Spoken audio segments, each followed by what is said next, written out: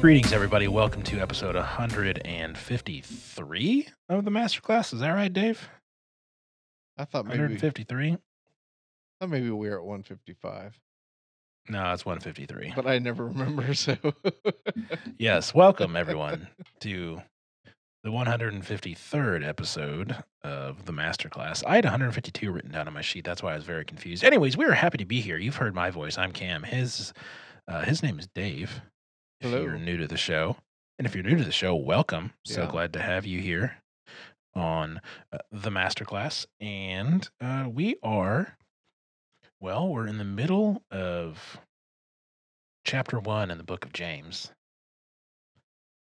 And what are your thoughts on James so far, Dave? What we've read thus far. Yes, the 15 verses we've read thus far. I don't know that I have a lot of thought on what we've done thus far. Well, I hope so. We just recorded like 80 minutes on the first two episodes. Yeah, James jumps right into it from the beginning. So, I guess being the brother of Jesus, you are full of wisdom and I feel like that could have gone one or two ways. Like pastors' kids, yeah, that's are true. either like pastors themselves or like horrible people. I get generalities not always accurate, but like you have to imagine being the brother of Jesus must have been infuriating most of your life. Could have been, yes. I mean, I have two sisters, and luckily they're younger than me, which means that I did not have to follow them in school because they were both straight A students, and I did not care for school. I got decent grades, but I thought it was generally a waste of my time. Um, and I know how annoying it was to be their older brother, and they're not perfect, and they were younger than me. Jesus was perfect and was James's older brother. Like, talk about a shadow to grow up in, Yeah. right? Who's at like the temple at what, a very young age, wowing the rabbis with his knowledge and wisdom of the scriptures is like, a tyke. Um, yeah, I can only imagine that maybe James beat Jesus up quite very often or tried to. I don't know. I don't know. Maybe Jesus was jacked. I was gonna say he was a carpenter, so Yeah, but so would have James true. would have been. Yeah. But you never know. Anyways, that's total speculation, but I thought that was kind of funny to think about. Like, man, growing up in the shadow of Jesus.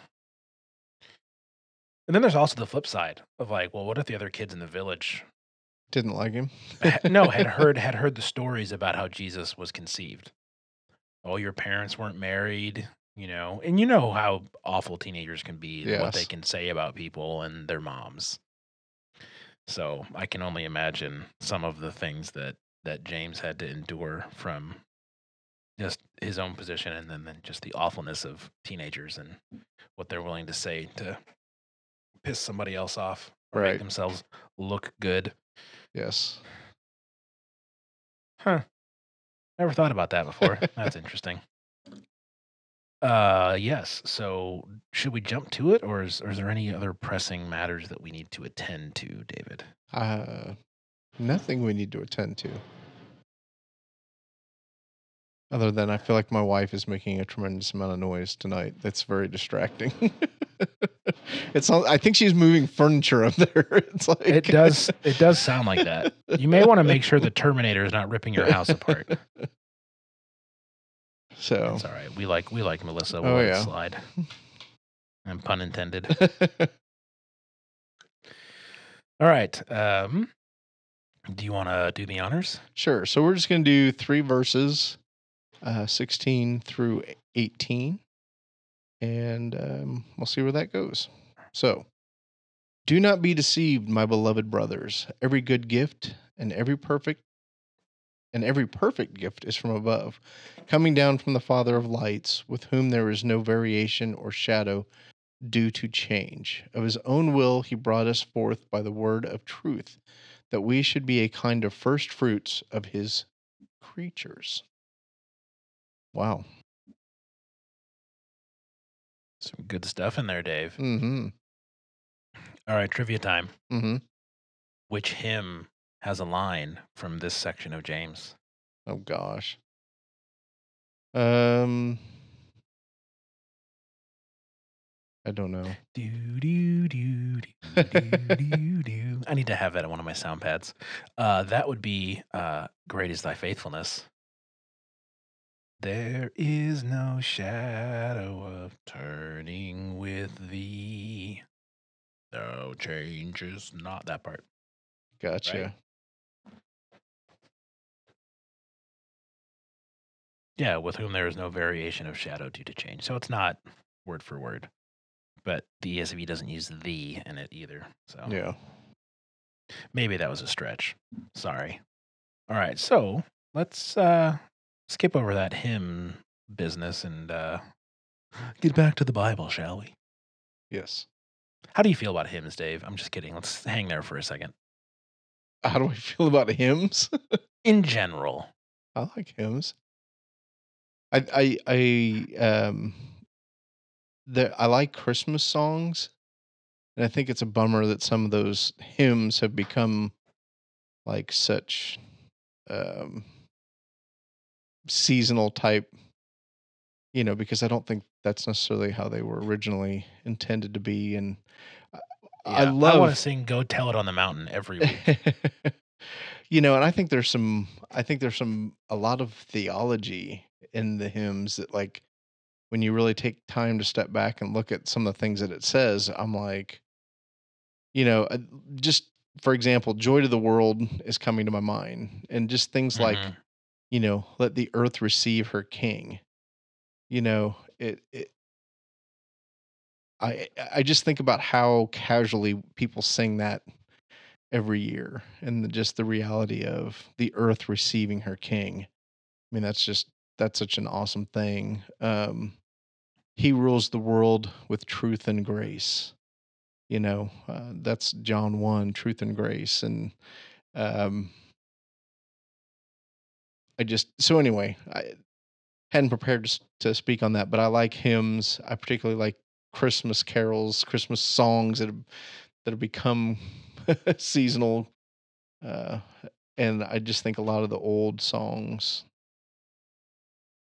I guess I'm assuming hymns are old, but I think a lot of the hymns have some just deep theology to them, deep truths that I think we just kind of gloss over when we sing them nowadays.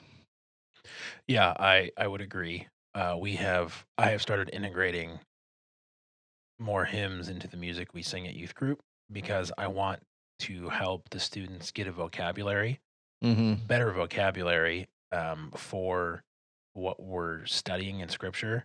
And all offense to modern worship music, you don't get the vocabulary in modern worship music for the most part, I don't think you get the especially when you vocabulary. I don't. especially when you compare it to what the lyrics of most hymns. Right. And we default to singing the same thing like over and over again, where I love you and you love me. Whoa, oh, oh, oh, whoa, oh, oh, whoa, oh, oh, drum fill. and I also think the hymns, there was a much greater sense of God's grandiosity. yeah, transcendence, and Mhm. this element of worshiping him and coming to him. And I think that's probably one of my biggest beefs about today's music is, well, there's a lot of beefs, but one of the things I'll add to the list is it does feel like we make it an awful lot about us in the current hymns, or the current, whatever you want to call them, worship songs, versus what I see in the more traditional hymns. So I agree. That being said, there are some modern songs that I think are incredible. One that comes to mind is "This I Believe," the Creed by Hillsong, mhm, and it's essentially the Apostles' Creed set to music with a few things changed to make it, rhyme a little better. But it's like this is theology. right, We're singing about I believe in God the Father, I believe in God the Son, I believe in the Holy Spirit. Our God is three in one. Like the Trinity is a bonkers concept. right.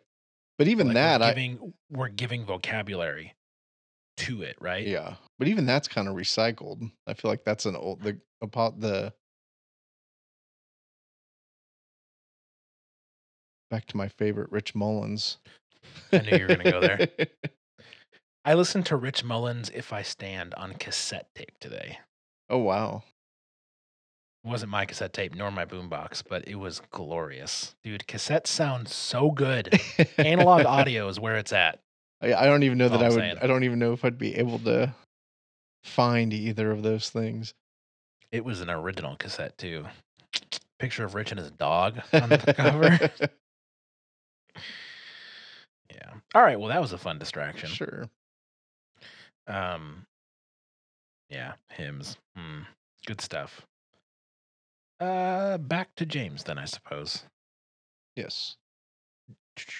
Do not be deceived, my beloved brothers.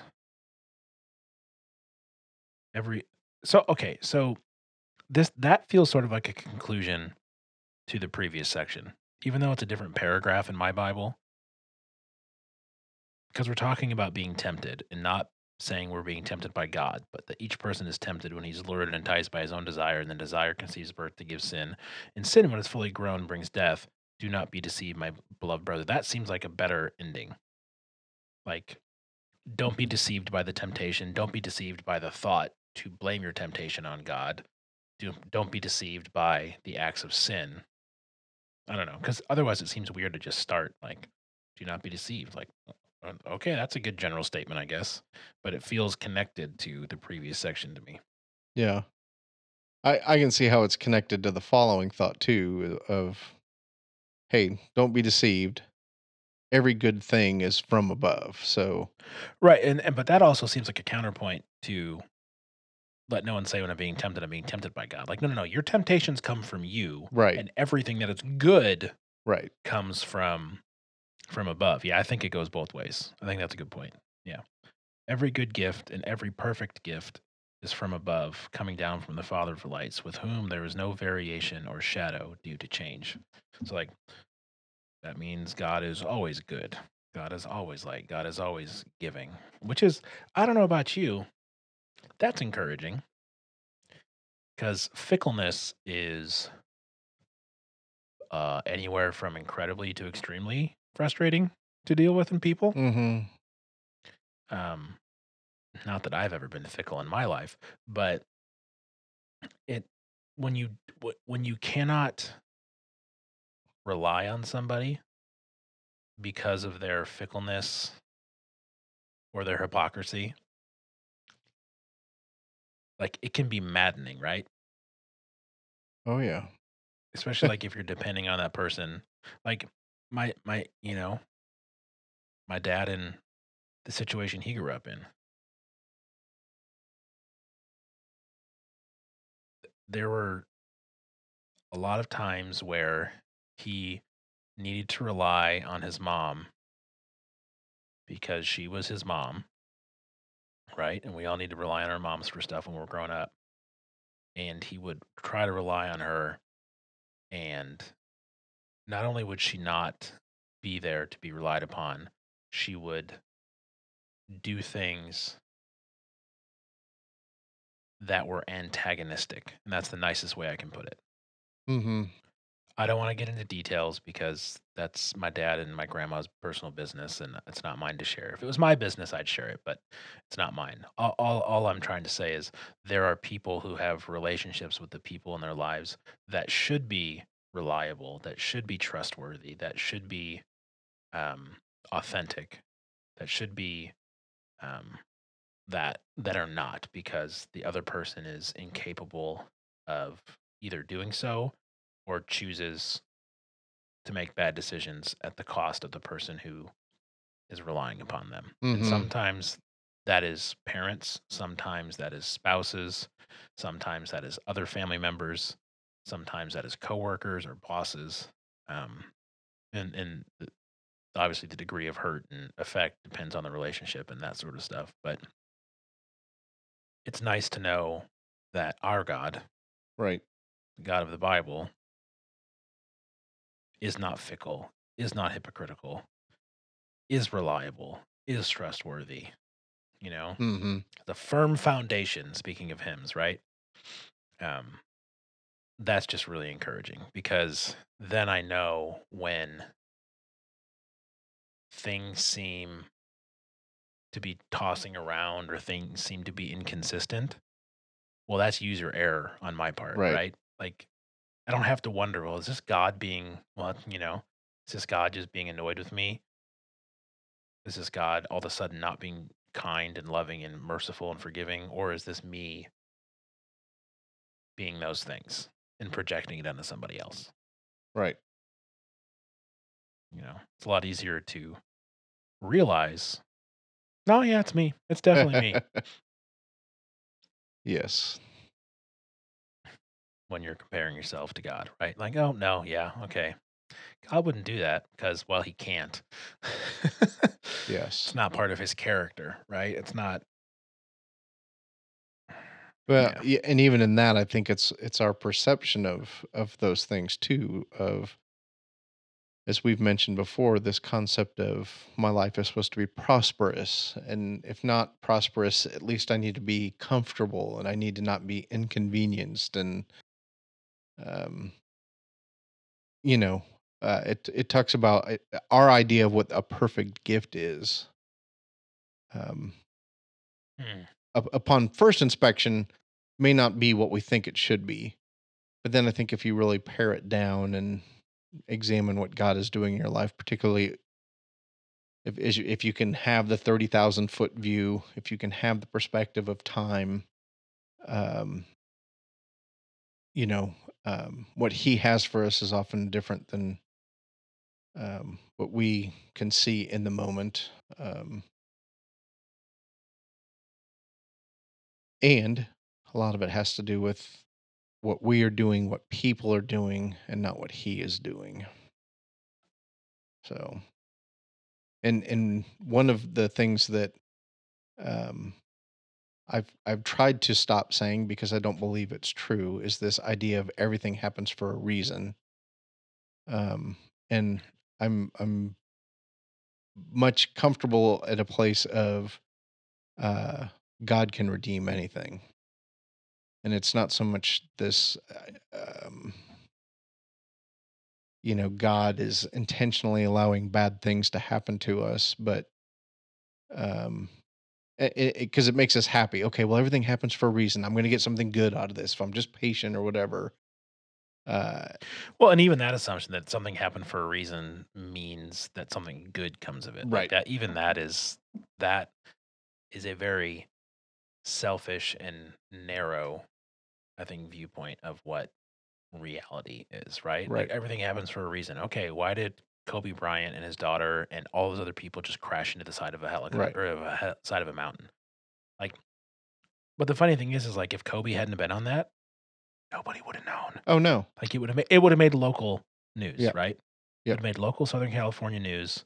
Another more people died in a helicopter crash. yep, But like one of the greatest basketball players of all time is on it, and his daughter, and other children, and other people who matter just as much to God.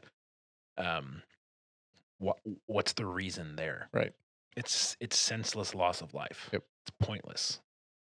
So yeah, I'm with you on that one. God can redeem anything, but like, what's the reason any tragedy in history has happened? yeah, yep. So yeah, and so yeah, it's I think every perfect gift is from an eternal perspective, from a God perspective, and not always so much from our perspective, unless we are in that taking the time to be in Him and see Him in things. Then I think you can go, okay, I see that now, but it's not. At least my opinion is it's not always the human perspective that we um, bring to our situation.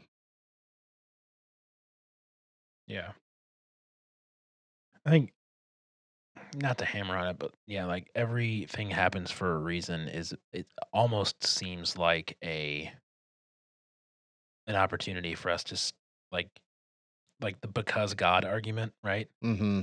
Well, I can't explain it, so God, Right. right? well, I can't explain why this awful thing happened. So everything happens for a reason because God. And I just don't think it jives with a lot of stuff because there's things that God chooses to redeem and there's things that he chooses not to, maybe. That's I guess that's a whole other argument I'm not prepared to have, so maybe I should have kept my mouth shut. But like, I mean, I just think there's consequences Sure. to our actions, Right. to our inactions, and consequences to sin. Hmm. Period. Like it says literally in the verses before this that sin leads to death, Right. you know? And I mean, I guess the other option is this is all garbage and we're all just here by accident and chaos rules. And if chaos rules, then crap happens. And anything that isn't chaos or crap is a win. Hmm. But I choose to believe the Bible's true for myriad reasons. So we're gonna stick with what the Bible says. That works. I have enough sadness in my life. I don't need this to go away.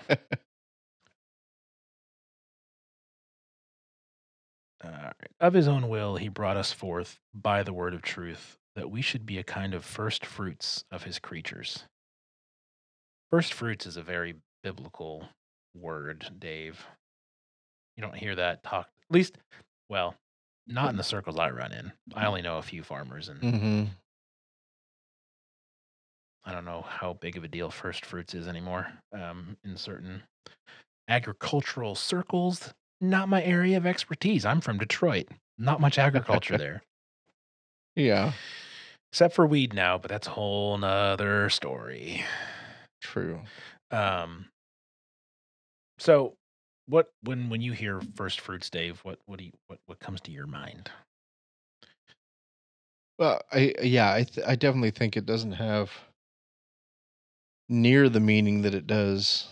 It doesn't have near the meaning today as it did then, uh, because I think there's, a first fruit is the idea of giving to God the first fruits, and so I mean, I guess I could be naive and that first fruits do still have some meaning to, like you said, farmers today, but uh, I take first fruits as it being an offering to God. It's taking um, what is prosperous in our life, particularly very concrete things like a crop, and offering it to God. And so when I hear that, it says that we would be a kind of a first fruit of His creatures. Um, there's definitely this idea of God's creation and being an offering to Him, being that the first for Him, and maybe even an element with James here of speaking to a particular audience of the first believers and that first community, and being very aware that um, the Hebrew people and being Jewish and living in the world that they live in now is completely different because the Messiah has come. And so to have known Jesus and to live when he lived and to be a part of that first group of people in the new chapter of God in the world, I think there's a very true essence of it being a first fruit in terms of they are the first believers.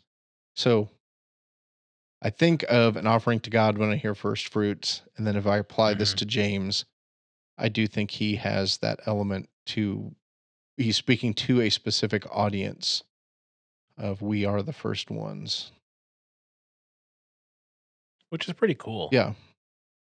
I mean, to be the first people that received the gospel Hmm. in like the full reality of the fact that Jesus died, was buried, and came back from the dead, like within years Hmm. of James writing this, right? Yeah, and that concept of the first fruits, as you said, as like a sacrifice to God of thanking God for the harvest Hmm. that came, and so we give back the first things we get to God as a thank you for the bounty that He produces each harvest. Um,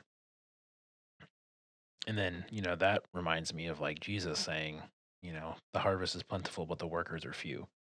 And Hmm. instead of calling them fishers for men, they're it's an agricultural reference. But yeah, to think that of God's own will, He brought us for like will, right? You have to have will to farm. Oh yeah. Long days, long weeks, long months, hard work, especially back then when they didn't have electronics and gas engines and Right. you had animals to pull your plow and everything was manual and like the will it took for God to do that. Cause like I think sometimes for me at least, I'll speak for myself. I think, well, I mean, he's God. Why wouldn't he forgive us? And it seems like it was an easy choice for him to send Jesus to do what he did. And like it was no skin off his back. Right. Like it was just, and that's not to say that like God, how do I want to say it? I think I underestimate often, maybe as a way of self deception or as a way of mitigating my own sin and the weight it has. But I think I often underestimate how much God had to consider and sacrifice Hmm. to do what he did. Hmm. Um, because, of course, when I think about that and I apply any sort of weight to it, then that weight exponentially causes my sin to be much worse than I would care to think it is, right? Right. Oh yeah. Because God has done something truly extraordinary. And I think, like we sang at church on Sunday, "Here I am to worship." And the bridge of that says, "I'll never know how much it cost to, Yeah. see your life upon the cross." I might be getting the words roughly wrong, but I just truly think like I severely underestimate what it cost God. Right. All three members of the Trinity, right? Like in each of their unique personalities, what it cost each of them to undo what we did. Yeah. And yeah, that's hitting me pretty heavy right now.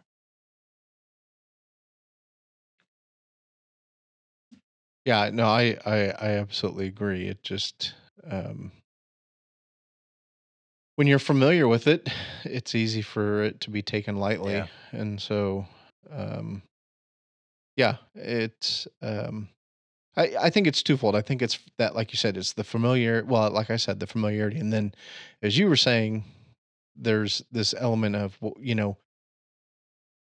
we just, at least for me, think of God as so big and Him being so generous, and that like like what's the big deal to send Jesus to die on the cross? Like that should be no skin. It's like, Yeah. but the reality is it is tremendous, and so um, yeah.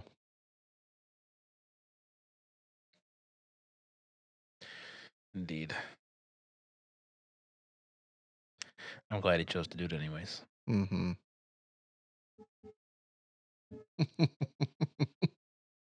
I think they're happy about it too.